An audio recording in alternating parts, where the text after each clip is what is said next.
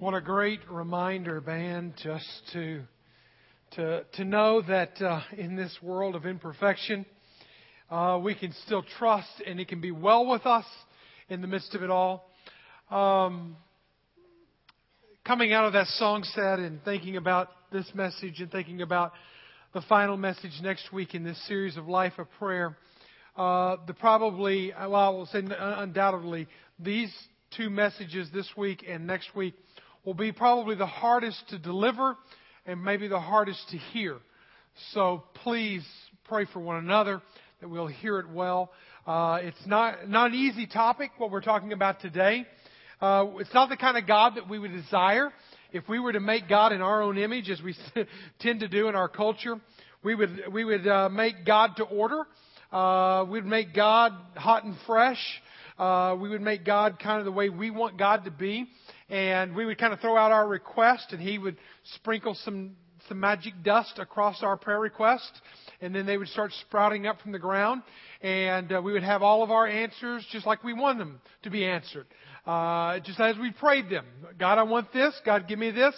And it would happen. It would be that way. And if you read some popular Christian writers today, some of the most well-known, largest church pastors in our nation, you'll find that this is a very popular kind of thought in Christendom today, which is a scary thing whenever the proposition is that you can have your best life now and that every day's a Friday and all that kind of stuff. The problem with that is that if every day's a Friday, look at Jesus' Fridays. They didn't all turn out so well. All right? Think about it. And so every day of Friday is not always what you want. You know, and then if you watch enough televangelists or people on television, that the real reason that your prayer life stinks and that you're not getting everything you want through your prayers is because you don't have enough faith. And that if you would have enough faith, then you would have reality in your life. That problem with that theology runs really contrary to Scripture. God doesn't always say yes to us. Okay, that was never designed that way. It was never designed that if I had the right words and had enough faith that it would all pop out of heaven and I would get what I want when I want it. And it's a real danger to walk down that road. There are times, maybe more times than we want to admit or want to recognize, that God says no. He doesn't say it real loud. Sometimes it's deafening silence. You prayed. You prayed fervently. You prayed with a whole truckload of faith. And it didn't become a reality. And you want to know where God is in this. You know why didn't God answer this? You get angry at God. You question the omnipotence of God. You question the omniscience of God. You question everything about God. You question the church. And I know emotionally and at the level of many people's spirituality, it makes sense. And I want us to go deeper than that to really understand prayer at a totally new level today. And that's what makes this hard, is because where we're going to go today with this, some of y'all may not want to go. You want the pixie dust kind of God where He sprinkles over your request and it all pops up out of the ground. But if you've ever been with somebody who's got word from a doctor that they're terminally ill, that they've got days, weeks, months to live. And what do? What do they do? All of a sudden, faith gets ramped up like never before. You start praying like never before. You rally the church to pray. You anoint with oil. You cleanse the house. Everything gets right and holy in life. And there's lots of faith and there's lots of prayer and there's lots of belief. But God says no sometimes. And He takes them prematurely to be with Him or into eternity. Or you devote yourself to a relationship. You think that it's a mutual kind of relationship. You think you're both in it, buying into it, giving to it equally. But actually you find out that one person isn't so much in. And though you're still holding true to the line, this other person begins to drift in the relationship. And all of a sudden you separate. And you prayed hard. You prayed hard for your spouse. You prayed hard for that relationship. You really believed that God was going to give that what you prayed for. And God says no. How do you make sense of that? How do you make sense of it whenever you've interviewed for a job, you really believe in this career path, you really believe in this future, you really think this is the path that you're going to be going on, and you pray for it, and you pray for it, and pray for it, and then you knock it out of the park in the interview. So you think all together to get that little form letter that says, I'm sorry, but we've chosen somebody else. And all of a sudden your faith goes out the door and you start blaming God, and how are you going to provide for your family, and how's all this going to happen? How's it all going to work out? God answers no when we're saying yes. I want you to think of your life, and I want you to identify one time, just once. You can maybe list off 15 times, but I want you to answer one time in your life. Think of one time in your life where God said no to you. You wanted it this way, but it went this way, and to this day you can't reconcile it. To this day you can't come up with answers for it. To this day you're struggling with the tension of it because you really did ask, you really did seek, you really did knock, you really did believe, you really did do all the things that the Bible tells you to do and televangelists tell you to do, and somehow it didn't go that way, and God said no. And I know that the Scriptures do say that we don't have because we don't ask. And I know the Scriptures do say that if we'll seek and we will find and all. I know all of that. But we have to understand it in its totality. And this is what your homework assignment is. Every week I've given you a homework assignment. Your homework assignment this week is filter through, give yourself a prism in which you're going to look at that situation, that prayer request that you put out there, that you labored over intensely, you labored over intentionally, you labored over passionately, and yet God said no. And I want you to think about that and let that be the constant that you're constantly filtering this entire message through. It will hopefully bring some semblance of understanding when we get to the end. We're looking at a passage in Matthew chapter 26, so you might find that. We were in a similar context or in time last week. I misspoke when I said that Jesus' high priestly prayer happened in the garden. It didn't happen in the upper room.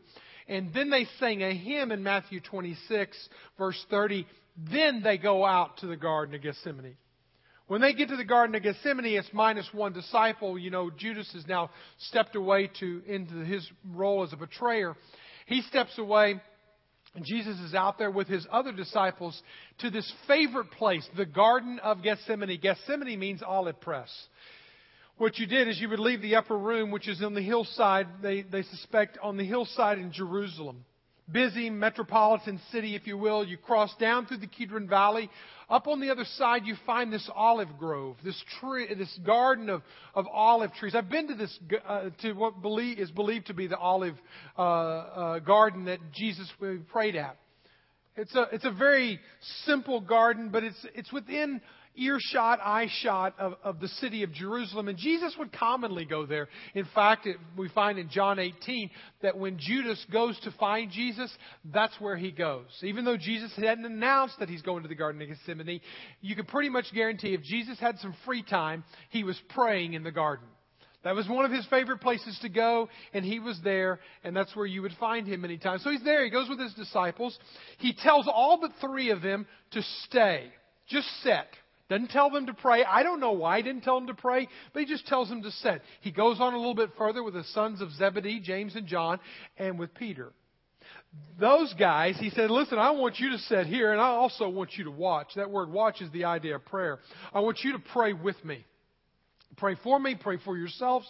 Let's pray together. Let's come together as a community. But I'm going to go a little bit further. So he goes on a little bit further into his own little private chamber of olive groves there, and he begins to pray. Now, in this scenario, he has to come back and wake up his disciples multiple times. And you'll see as we follow along and read beginning in verse 36. So we're in Matthew 26. Verse 36, and we're going to read to verse 46. And so right here, beginning in verse 36. Then Jesus went to them to the place called Gethsemane.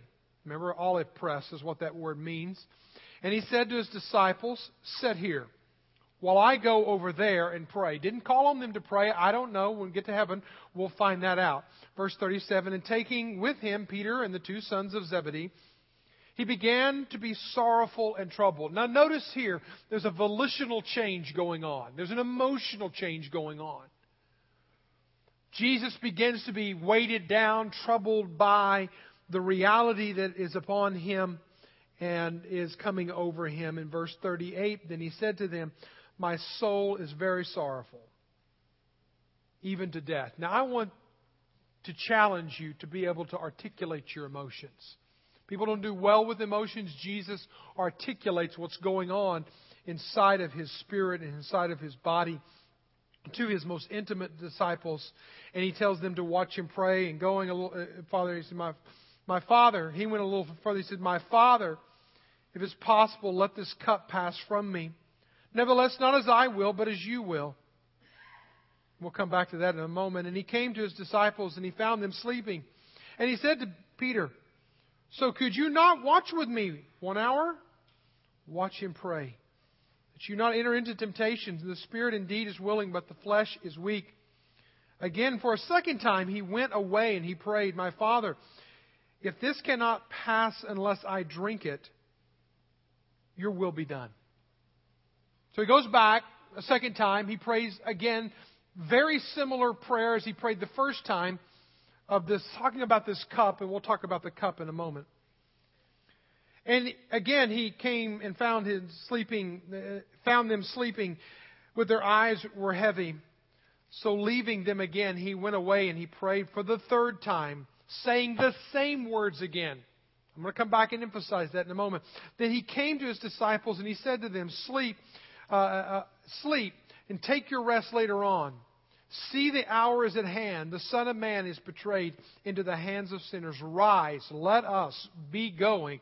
See, my betrayer is at hand. Now, when you come to this passage of Scripture, I could spend a lot of time and I could talk about the disciples and how they're falling asleep and sleep deprivation and how you need to sleep and pray and sleep. And we're not even going to talk about the disciples. We're not going to talk about the fact that Peter falls asleep 3 times and yet 3 times he denies him. You could draw a whole correlation there. We're not going to go there. I want to talk not even about the prayer of Jesus so much, his request, though I do want to emphasize that for a moment. Because it is important to see that Jesus was very specific in his request. He said, take this cup away from me. Now you have to kind of reach back into his Hebrew heritage and understand what's going on here. Is that this cup symbolized something 13 different times in Scripture. Psalms, Isaiah, Jeremiah, Ezekiel, and the book of Revelation, you find the cup symbolizing the wrath of God. So this is a Hebrew first century tradition metaphor, if you will, that the cup represented the wrath of God. He didn't want the wrath of God to be poured out on him. He didn't want to experience what he was about to experience. His request is very specific. I talked a few weeks ago about if you ask in general, expect to get general answers. You ask in specifics, you can anticipate specific answers. And so he specifically asked that God would take this from him, God the Father. He was also very persistent. Notice this, that he goes away for at least an hour the first time. He didn't just step away and he prayed this prayer and step back and the disciples were asleep. He steps away for an hour because we know that because he asked Peter, can you not stay awake for at least an hour? So he's away for a while and he's praying. He comes back and he wakes them up and he goes away again for a while. This is potentially several hours worth of prayer. And he is very persistent. And it says exactly what he's praying about. God, let this cup pass from me. Let this cup pass from me. But also I want you to notice the intensity of the prayer. He was very intense. You notice that he was sorrowful. He was troubled. He was deep down inside of him, troubled deeply about what was going on and about what was about to happen. It says in verse 39 that he literally fell on his face. When he went that next step further, he fell on his face. It says in Luke chapter 22 that he began to sweat drops of blood. Now, doctors have studied this in the body and have said that probably what had happened is that his blood vessels began to hemorrhage and that they spilt blood over into his sweat glands. That literally there was so much stress, so much anxiety, so much sorrow that he was under at that moment that he began to sweat drops of blood. You cannot deny the intensity. You cannot deny the persistence. You cannot deny the how do you say that? Specificity. He was very specific. You can't deny it. He was very specific about it. He was very persistent about it. He was very intense. Now, let's stop right there. Because if you will listen to anybody in popular prayer out there today, faith healer, whatever, they'll tell you you need more faith. If you don't have more faith, if you would have more faith, then you would have more answered prayers. Let me tell you about my Uncle Lester. He was the cool uncle. He was a cool uncle in my life when I was growing up, and he was the bachelor. He lived like a bachelor. He had an apartment in Rogers, and I used to ride my bike over to Uncle Lester's house, and we'd watch baseball games together.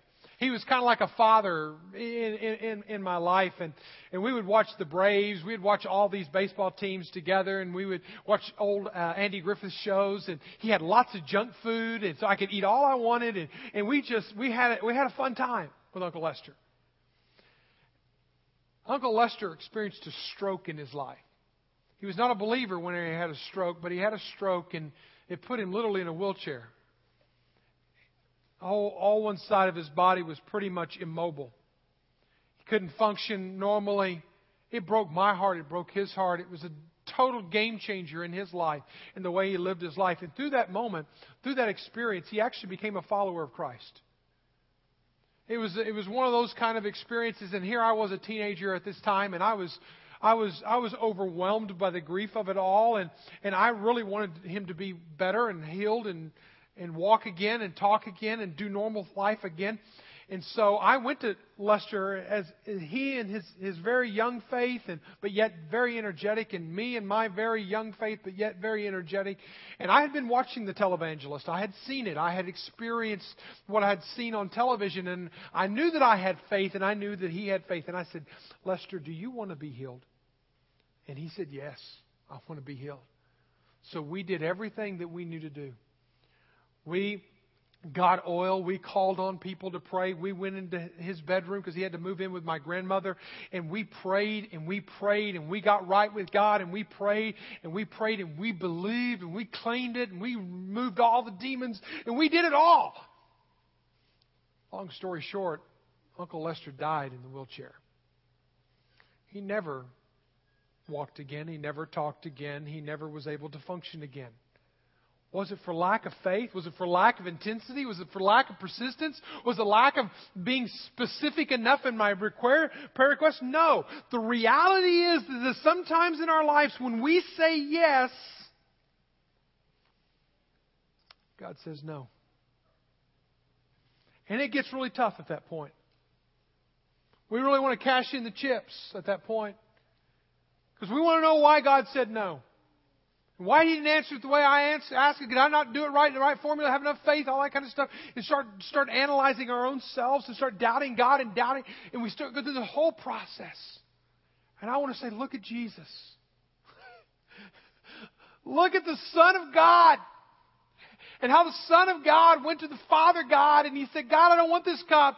Please take this cup. Please get this cup out of my life. I don't want the suffering of the cross. But it was not the request of God that I want us to focus on today as much as the response. How did Jesus respond when God said no? How did He do it? I think we need to look at it in three very quick responses. One is surrender to God's ultimate will. We don't surrender well as Americans, do we? We're Americans. We fight. We claw. We scratch. We climb. We make ourselves into something. We kind of pride ourselves in our own self-accomplishments. It's time to surrender when it comes to prayer.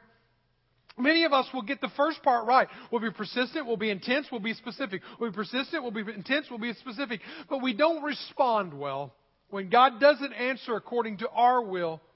But if you'll notice in verse 39, what Jesus said, nevertheless, not as I will. That's the surrender part. Are we willing to surrender our will for His? A.W. Tozer said it so well. The reason why many are still troubled, still seeking, still making little forward progress is because they haven't yet come to the end of themselves. we're still trying to give orders and interfering with God's work within us. My friends, we need to learn. This part of prayer is the part of prayer that we don't do well. We don't go that far. We do the first part well, the requesting, but we don't do the responding well. This is where we have to surrender and say, nevertheless, not as I will. Richard Foster, a great writer and a great book on prayer, said that we need to learn this prayer of relinquishment. It's the prayer that Abraham had to pray when he put his son Isaac on the altar, when Moses had to relinquish his will whenever he didn't want God to rescue the people of Israel the way that God wanted to rescue the people of Israel. It's the relinquishment of prayer that David had to pray whenever he lost his son born to Bathsheba. It was the relinquishment of his will or her will that Mary had to recognize when Martha wasn't supposed to be in the kitchen, but she was supposed to be at the feet of Jesus. There's this prayer of relinquishment that we have to surrender back to God what we want in order that He might see what He wants. We might be what He wants. What happens, how do we respond to this no that God may tell us, is we transfer the leadership from us to Him. And that's a beautiful part of prayer. It's when prayer really becomes that walking with God, is whenever I now am not calling the shots. It's not my will be done, but it's Thy will be done on earth as it is in heaven. I'm going to be just gut level honest with you. And please listen, if you've been with us for any length of time, hear my heart. The building that's being built next door, the remodel that's happening in here, I didn't want it to happen. That is gut level honest. I didn't want it to happen. This building here was a process enough that by the time we were done with it, I was exhausted. I can't tell you how exhausted I was, but I was put out. I was tired. We grew 40% in 4 months when we moved into this building. There was no time to breathe. So my exhaustion went to a new level of exhaustion. Just to try to keep up with all that was going on. Just to try to manage all the growth and so forth that was going on. So, to be honest with you, whenever after 6 months we added our second service, and within a year we added our third service, and then when it came to the reality that we were going to add a fourth service, it was at that point that we began to have to close our preschool. We didn't have enough room for children in the preschool wing anymore. We had kids, grade school kids crammed into this side, preschool crammed into this side. We were able to get some annex buildings to put out there with a temporary approval by the city that would be ending this year. I didn't want it. What we're doing next door, $7 million project. And it was actually in a deacons meeting when the deacons said to me, we've got to do something. There's got to be an answer. Or the reality is our church will stop. And I've been a part of dead churches before. And I didn't want to be a part of another one. And I realized that God was growing our influence even if I didn't necessarily want to make the sacrifice. Because listen, Lori and I made a commitment on this building that we were going to give a double tithe. I knew if we were going to do another building, it was at least a double tithe coming that God was going to ask us to do for the next 3 years. And to be honest with you, I didn't want to do that. I had other plans for the money. And it was in that moment, when in that deacons meeting, that I realized I wasn't forced, I wasn't told we had to do this, but the reality was I wasn't going to be the pastor of this church and the pastor in this community if I wasn't willing to reach into this community and make a difference. The reality was is I had to say yes when God was saying yes, but I was saying no. So sometimes it's actually reversed. God is saying yes and we're saying no. And what we do in prayer is we surrender to Him.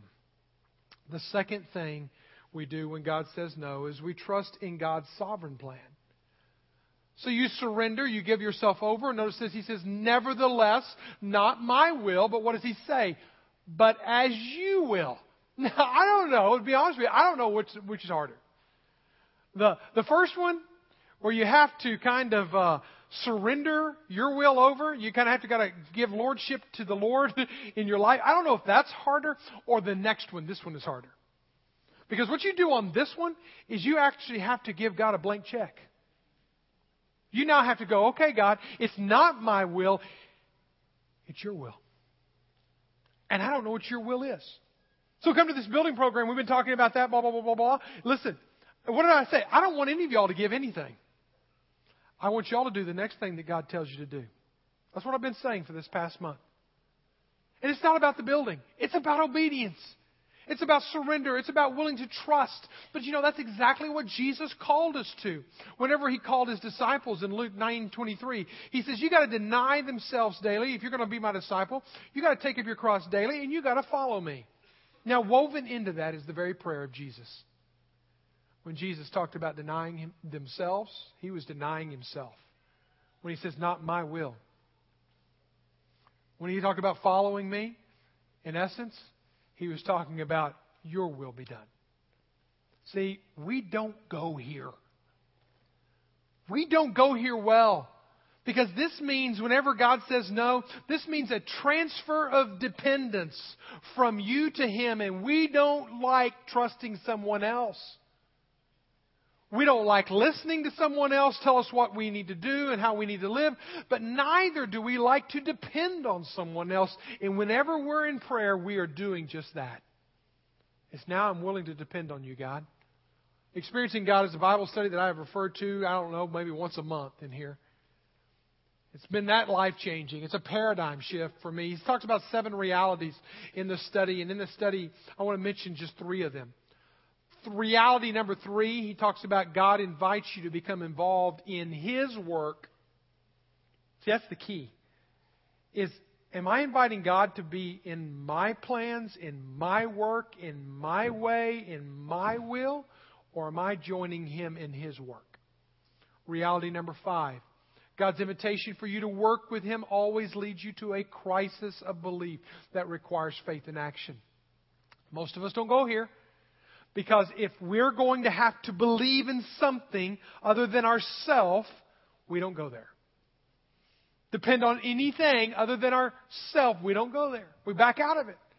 But if I'm going to go with God, I've got to be willing to go to a level, to an edge, to where I am literally trusting. We don't go there. Not my will, but yours be done. Number 6. You must make major adjustments in your life to join God in what He is doing. Make major adjustments in your life. Are you willing to do that? Because see, prayer is not me getting my will into heaven. It's getting heaven's will into me. That's really what prayer is. Am I willing to go there? Think about it. You're in good company if God tells you no. Think about it just for a moment. The Son of Man, Jesus, perfect Son, gives a request to God, the Father, and God the Father says no. The Apostle Paul, the missionary Apostle Paul, had a request that he gave to God. He was persistent, he was specific, he was intense about it. God said no. There was a time in Paul's life whenever he had an opportunity to really become conceited in his life. And so God made sure there was a thorn there. We don't know what the thorn was, but there was a thorn there. There was something that would keep him humble. That would keep his feet on the ground. And this is literally Paul's account in 2 Corinthians. A thorn was given to me in the flesh, a messenger of Satan, to harass me, to keep me from becoming conceited. 3 times I pleaded with the Lord about this, that it should leave me. Very specific, very persistent, 3 times, and very intense. You see it all right there. But He said to me, this is what God said back. My grace is sufficient for you. For my power is made perfect in weakness. And Paul said, therefore I will boast all the more gladly in my weakness so that the power of Christ may rest upon me. Please lean in and listen to what I'm about to share with you. The power, the transforming, the revelation of prayer is this. Is whenever I get on His plan, I get to experience God in ways, at levels, at depths that I would never experience if God got on my plan. Paul wanted the thorn gone. He prayed for the thorn to be gone. 3 times he prayed. God said no. But what did Paul get in return? He got to experience the grace of God that he would have never turned. And therefore, Paul turns around when he could have boasted back up there in all of himself in what he had experienced in the previous part of that chapter. Therefore, he now is boasting what? In his weaknesses. He got to experience God at levels that he would never had God said yes, but God said no. God says no. You get to surrender your will. You get to turn it over to Him. He gets to call the shots. You get to be dependent upon Him. It's not easy. It's not easy. Number 3. You're going to respond. Here's the beauty of it. You get to move out with confidence. Whenever you literally are now at this point, God, this is what I want. Here's my request. I'm intense. I'm specific. All this kind of stuff. Nevertheless, not as I will, but as you will. So now you're switching it, God. Here's my request, but if that's not what you want, I'll take what you want. I'm going to trust in you. I'm going to believe in you. I'm going to follow you. I'm going to get to experience you at levels I never would have experienced you otherwise. And then what you get to do is you get to stand up from that. And you get to move out in confidence. Not your confidence. In fact, this is the beauty of the no response from God, is that He gives you His confidence. Because now you're moving out in obedience to Him. Now you're moving out in faith to Him. Where do I see this? In this passage, you look at the last verse that we read. So here he is. He's been praying intently all night long. He's been praying specifically all night long. He's been surrendering himself all night long. And he comes to verse 46. When he can hear the hoof prints, when he can hear the footprints of the Roman soldiers, when he knows that Judas is just around the corner, he says, "Rise, let us be going." Did he say run and hide? I'm about to die. I'm scared. I'm afraid. No. My betrayer is at hand. And you know the story. What happens? Peter comes up, pulls his knife out. The guy has been asleep the whole time. All of a sudden, he gets this burst of adrenaline, takes his sword out, tries to cut a man's head off, misses, cuts his ear off. Instead, Jesus says, "Stop it. Stop it." Picks up the ear, puts it back on, surrenders himself. What confidence was that? To walk into the hands of his betrayer, to kiss him on the cheek, and to walk into that. Here's the beauty of it. Prayer, when God says no, that may be the greatest blessing of your life. Thank God for unanswered prayer. Thank God for it. I probably learned more from prayer from reading Andrew Murray other than E.M. Bounds than anybody else. He said this, "For our sins, He suffered beneath the burden of that unanswered prayer." Thank God for unanswered prayer. Thank God that Jesus didn't get what He wanted. He got what God wanted. Look in your own life right now.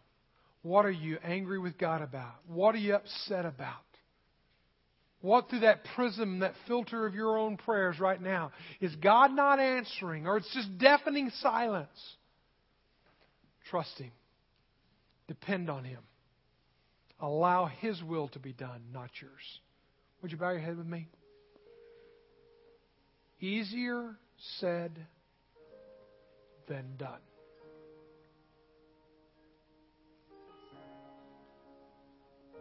Some of y'all have got some real raw emotions, some real skin in this game. You don't want to trust Him. You're afraid for where that trust may take you. That path may lead you. And I wish I could say that every day is a Friday and every day is your best day and then tomorrow's going to be a better. I can't. Look at the life of Christ. But here's the beauty of it. You can stand up and walk out of here and face it. Face your betrayers. Face it. And let God work through you. Father, you know the hearts of everyone in this room. Some of them are praying, Lord, and they're praying and they're stopping. They've given up already.